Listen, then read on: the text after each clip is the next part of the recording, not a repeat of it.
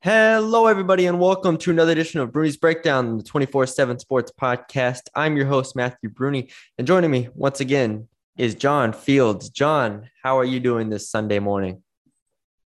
Not too bad, man. A little tired after a bit of a late night down in Dallas at the SMU Stadium, but excited to be here and get to talk some football. Yeah, you had that long trip to SMU that I've made a few times. It's always fun. North Texas knows that trip well as well.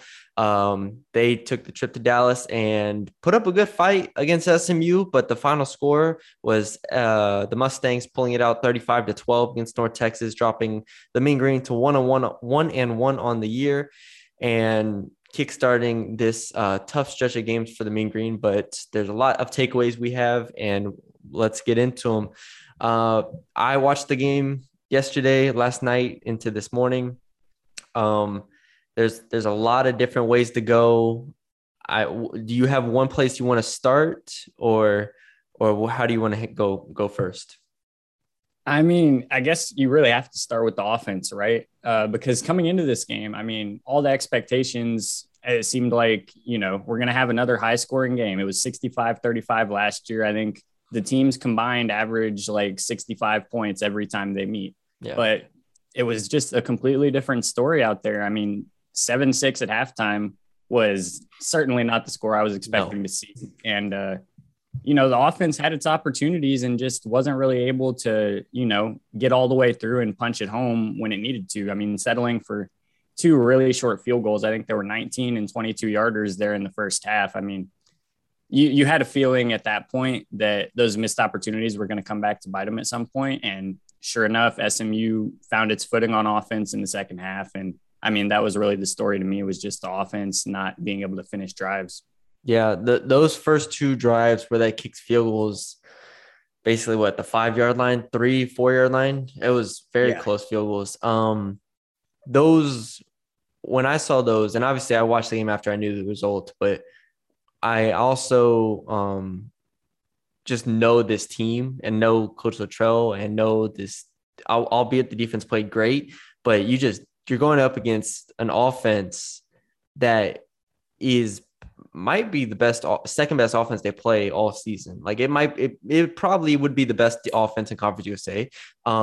They were picked third to finish in the American because of this offense, because of Tanner Mordecai, because of I can't say the tight end's name, Calcaterra, however you say it. Calcaterra, something like Calcaterra, that. there you go, you got it. Calcaterra, Gray, Rice, I mean, Robertson. This offense is way too good to be kicking field goals inside the 5. And that was when I was like, all right, like the first one, I might be able to give you a little bit of leeway on because you want to get the lead, get some momentum. I'm like, okay, maybe I can see that one. The second one was just befuddling to me. I just couldn't really understand that. And sure enough, they go up 6-0, but what does it matter when SMU just boom breaks one play and gets the lead just like that? And so then you're playing from behind at that point. And offensively, I was extremely disappointed. But it was weird because I didn't think that they played like a horrible game. They put up over 500 yards. I read your recap. Like, obviously, the game finished. I finished the LSU game. I go over, read your recap, and they put up over 500 yards and scored 12 points. I'll have to look that up. I don't know if how many times that's ever happened, like in college football. Like, that's just an insane statistic to me. No, it's absolutely absurd. And you look at it coming into the game, we were looking for more out of some of the wideouts outside of Burns. You get another huge game from Roderick Burns, who, I mean, to me this year, he's looking like this year's Mike Lawrence. Maybe, I mean, not quite this year's Jalen Darden, but that just really potent threat out of the slot. And you get 100 yards from Jair Shorter as well, who stepped up in a big way after not having any catches in game one. Get some solid production out of Pirtle again, but really, I mean, that receivers room, you get the one big play from Tommy Bush before he goes out with the injury. Deontay Simpson is a non-factor once again. I don't think he got in the game at all. Did he play? Yeah, he probably didn't play. I didn't see him. Yeah, seems to be a bit banged up. I'm not sure how serious that is. It didn't sound too serious from what I'd been hearing, but clearly it was enough to hold him out for the first two games. So something to watch going forward. But I mean, they really did put up a lot of good counting numbers. I would say the one spot you could talk about the struggles was just the rushing game. They didn't really establish that very strongly. I mean, Torrey ends up 71 yards. Uh, and then you get 131-yard run on end around to Lorenzo Thompson, but not a lot of big plays from the run game. And really just the inability to hit on the short little third and shorts, fourth and shorts is really what ended up costing them and stalling out a lot of those drives. Yeah, that's kind of been Seth Littrell's MO too, is struggling on those third and fourth and ones. I do want to talk about Jace Ruder because Jace Ruder was 32 of 51, one touchdown, two picks, two sacks. And it's another game where you don't really know. I don't really know what to do with it. Like there were both those field goals to start the game. He had throws for touchdowns.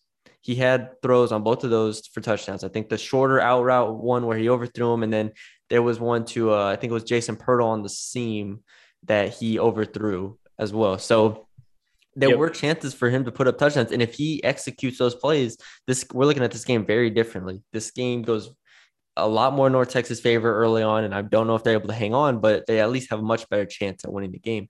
Jace Ruder, but then he goes out there, and I think he looked really good for a lot of the game. Like he was putting passes on the money. He has really good arm strength. He's able to hit some tough throws, but when this team needs him, he hasn't been able to deliver, and he wasn't able to deliver. I'll say that against SMU. Will that change moving forward? I don't know, but through 2 games, we've seen him be really good for stretches, but when they need him, and whenever it's like, all right, this is a touchdown, you have to make this throw for a touchdown, he hasn't been able to make them. So that's kind of my analysis of Ruder.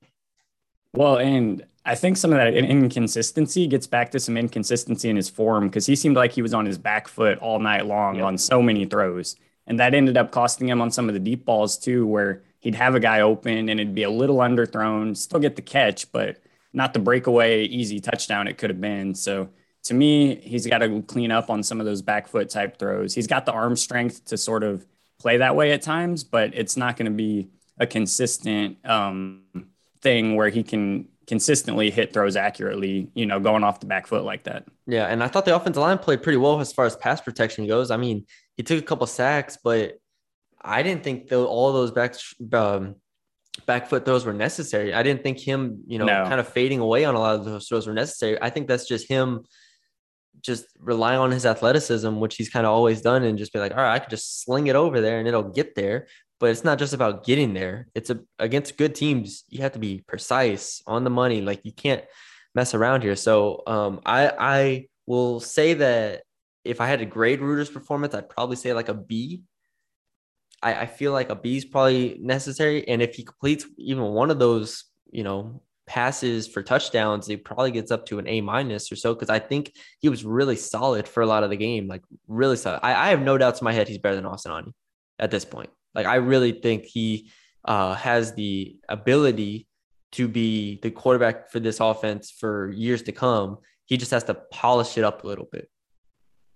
No, I agree. And I think a lot of those issues just come down to the fact that this is really his first serious collegiate action, his second start ever.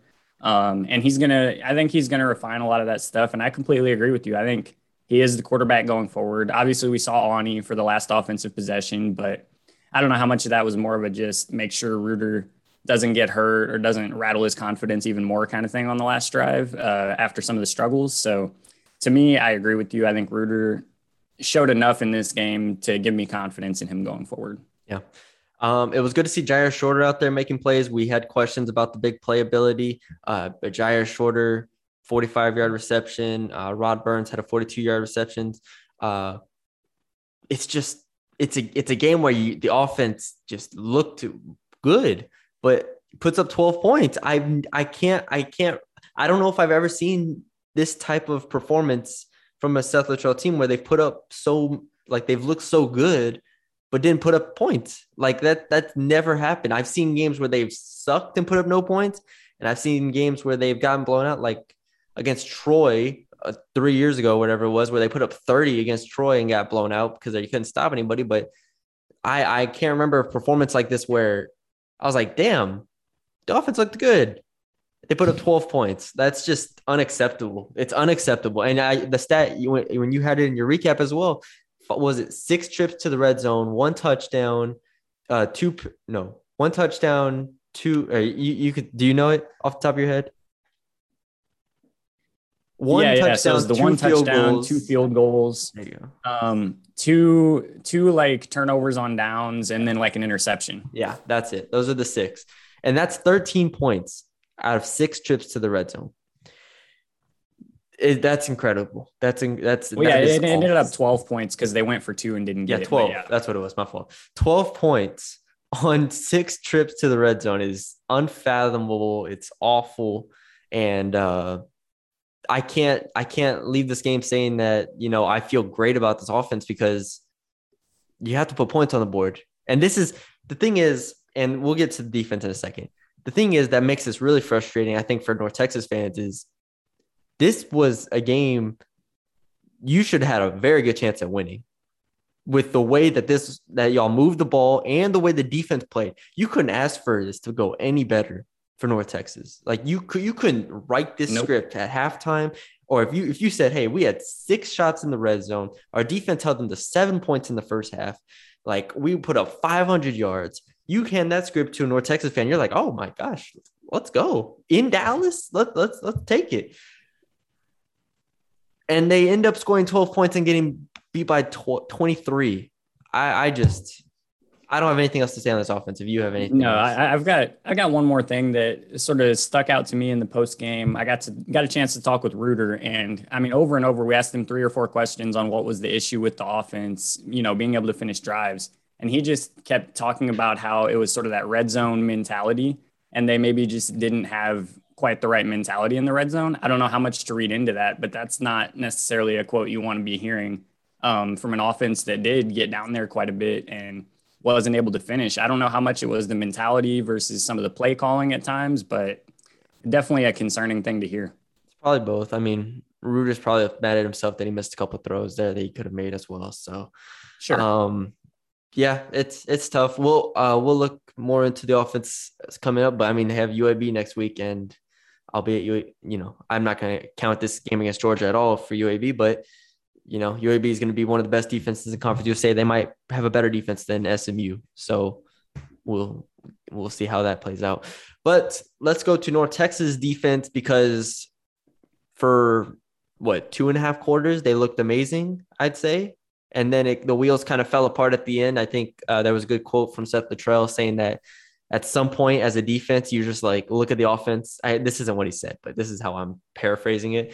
At some point, you look at the offense like, can I get some help over here? Like I'm over here defending arguably one of the best G5 offenses in the country, and the offense just was nowhere to be found. So as a defense, it looked like they tired out, a little bit fatigued, which still isn't an excuse to me. Good defenses, great defenses often carry poor offenses, but I don't think they were ready for that. I didn't think they went into the game like, all right, we have to hold these guys to 14 points for us to win. I think they were like, all right, if we hold them to 28, we probably win this game. 35, we might even win this game, but they didn't. So you can go ahead with where you want to start with on the defense. Well, and I mean, just piggybacking off them sort of, needing some help, getting fatigued at times. I mean, I think the longest North Texas drive, time of possession wise, was less than 5 minutes. And a lot of them were really quick, short drives like that, where they didn't have a lot of time for the defense to recover on the sidelines. Plus, SMU was striking quick with all of these big plays. So, I mean, it just happened so fast for the defense that eventually you feel like that's going to add up, and, they're going to get tired at some point. And that's where it really did come down to the offense needing to capitalize on those early chances and get 7 instead of 3. Yeah. And I'm not going to say that. Okay. So it was weird because at halftime, Sonny Dykes was visibly upset. He went over, they did the little interview for ESPN. He was like, we played awful. We couldn't have played much worse. We And it's true. They didn't play well, but I do credit a good amount of that to North Texas defense. for really making them uncomfortable and really rushing them in certain scenarios, making them, stress in ways that I don't know if they were expecting to, rushing Tanner Mordecai a bit, rushing the receivers a bit. Danny Gray had 2 drops, I think, in the first half that probably could have been touchdowns or, close to it. But again, I'm going to credit the defense for a good amount of that and say that they really did a good job speeding up the SMU offense in ways that they weren't expecting, and they stopped the run in the first half for the most part. I think Ulysses Bentley didn't get going until the second half, and once in the second half he popped off a good amount of runs, but in the first half he was I want to say, I'm not going to guess how many yards. He didn't have many yards in the first half, so I'm optimistic about the defense. Most of it came on that 185-yard run. Yeah, exactly. So that was promising. If we want to get to specifics, I said this on the Pony Stampede podcast with the SMU. The defensive line for North Texas is legit. The Murphy brothers are incredible.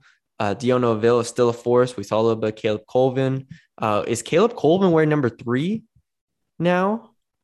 I believe so. He is wearing number 3. That was so weird. This big dude just wearing number 3. I was like, Caleb Colvin's wearing number 3. What is happening? But anyways, the Murphy twins are incredible, like legitimately incredible. They are first team all conference caliber players. Whether they get it or not, I don't care. But they are legitimately some of the best defensive in Conference USA. And I've been watching Conference USA for a few years now, and there haven't been many defensive ends I've seen go against a program like SMU and every single play get to the quarterback or impact a run play.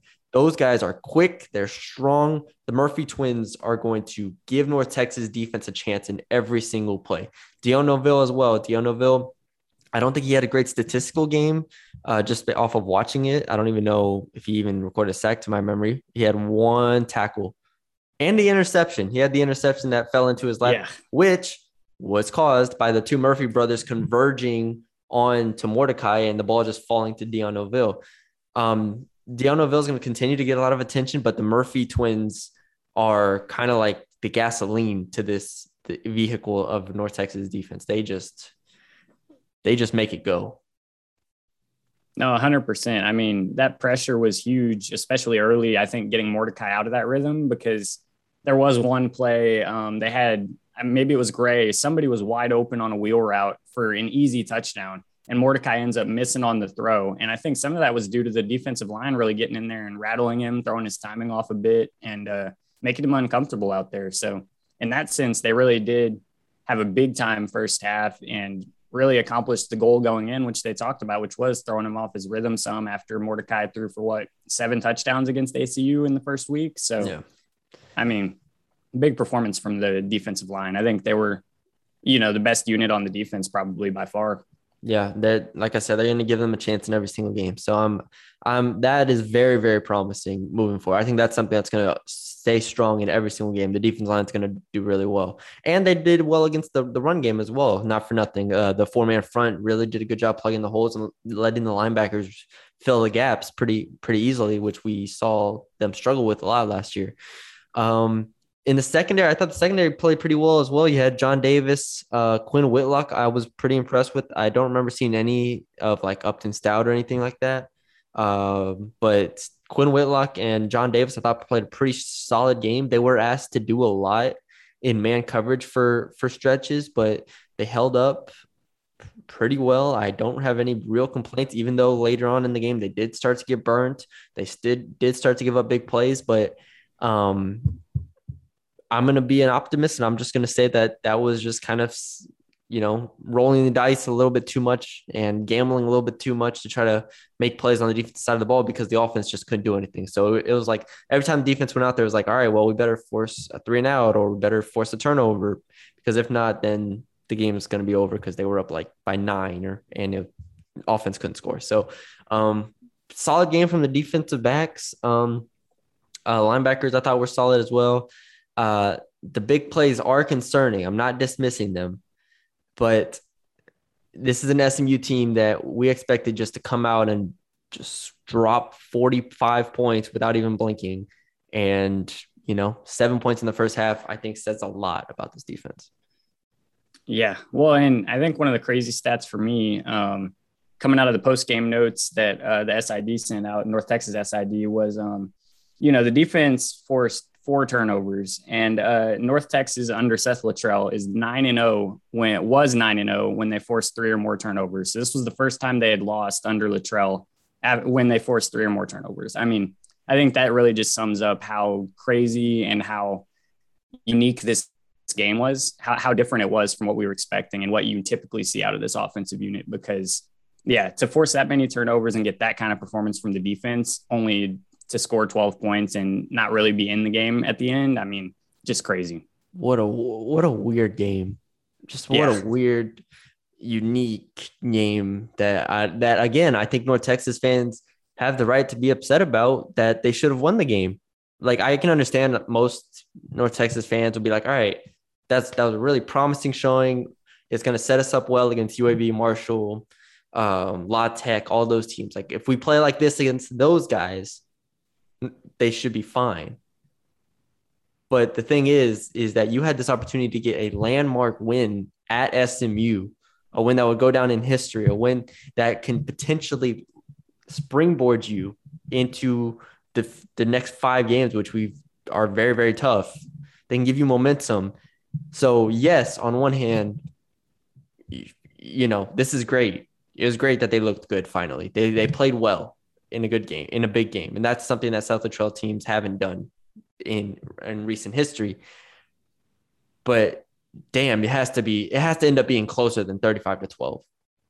So that's all I'll say on that. If you have anywhere else you want to go with this, I feel like we covered it pretty well. But I don't have too much else to go here. It's almost 12 o'clock. It's time for the NFL to kick off. So, and I just did an LSU podcast before this, so I haven't ate breakfast. I'm going to go make some eggs, watch some football. I'm going to be living the good life over here.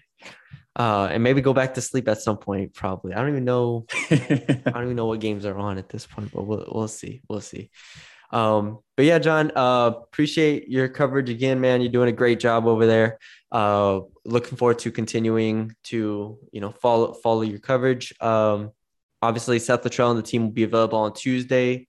We will look into that and have y'all covered with all of the press conference notes there. And yeah, subscribe to our Apple podcast. Follow us on SoundCloud. Follow us on Twitter at MeanGreen247. Follow John at JohnField0. Follow me at Matthew Bruni _. And subscribe to Mean Green 24/7. Become a VIP for 30% off right now. And subscribe for the first month for $1. We have more VIP stuff on the way, so be on the lookout for that as well. And thank y'all for joining us.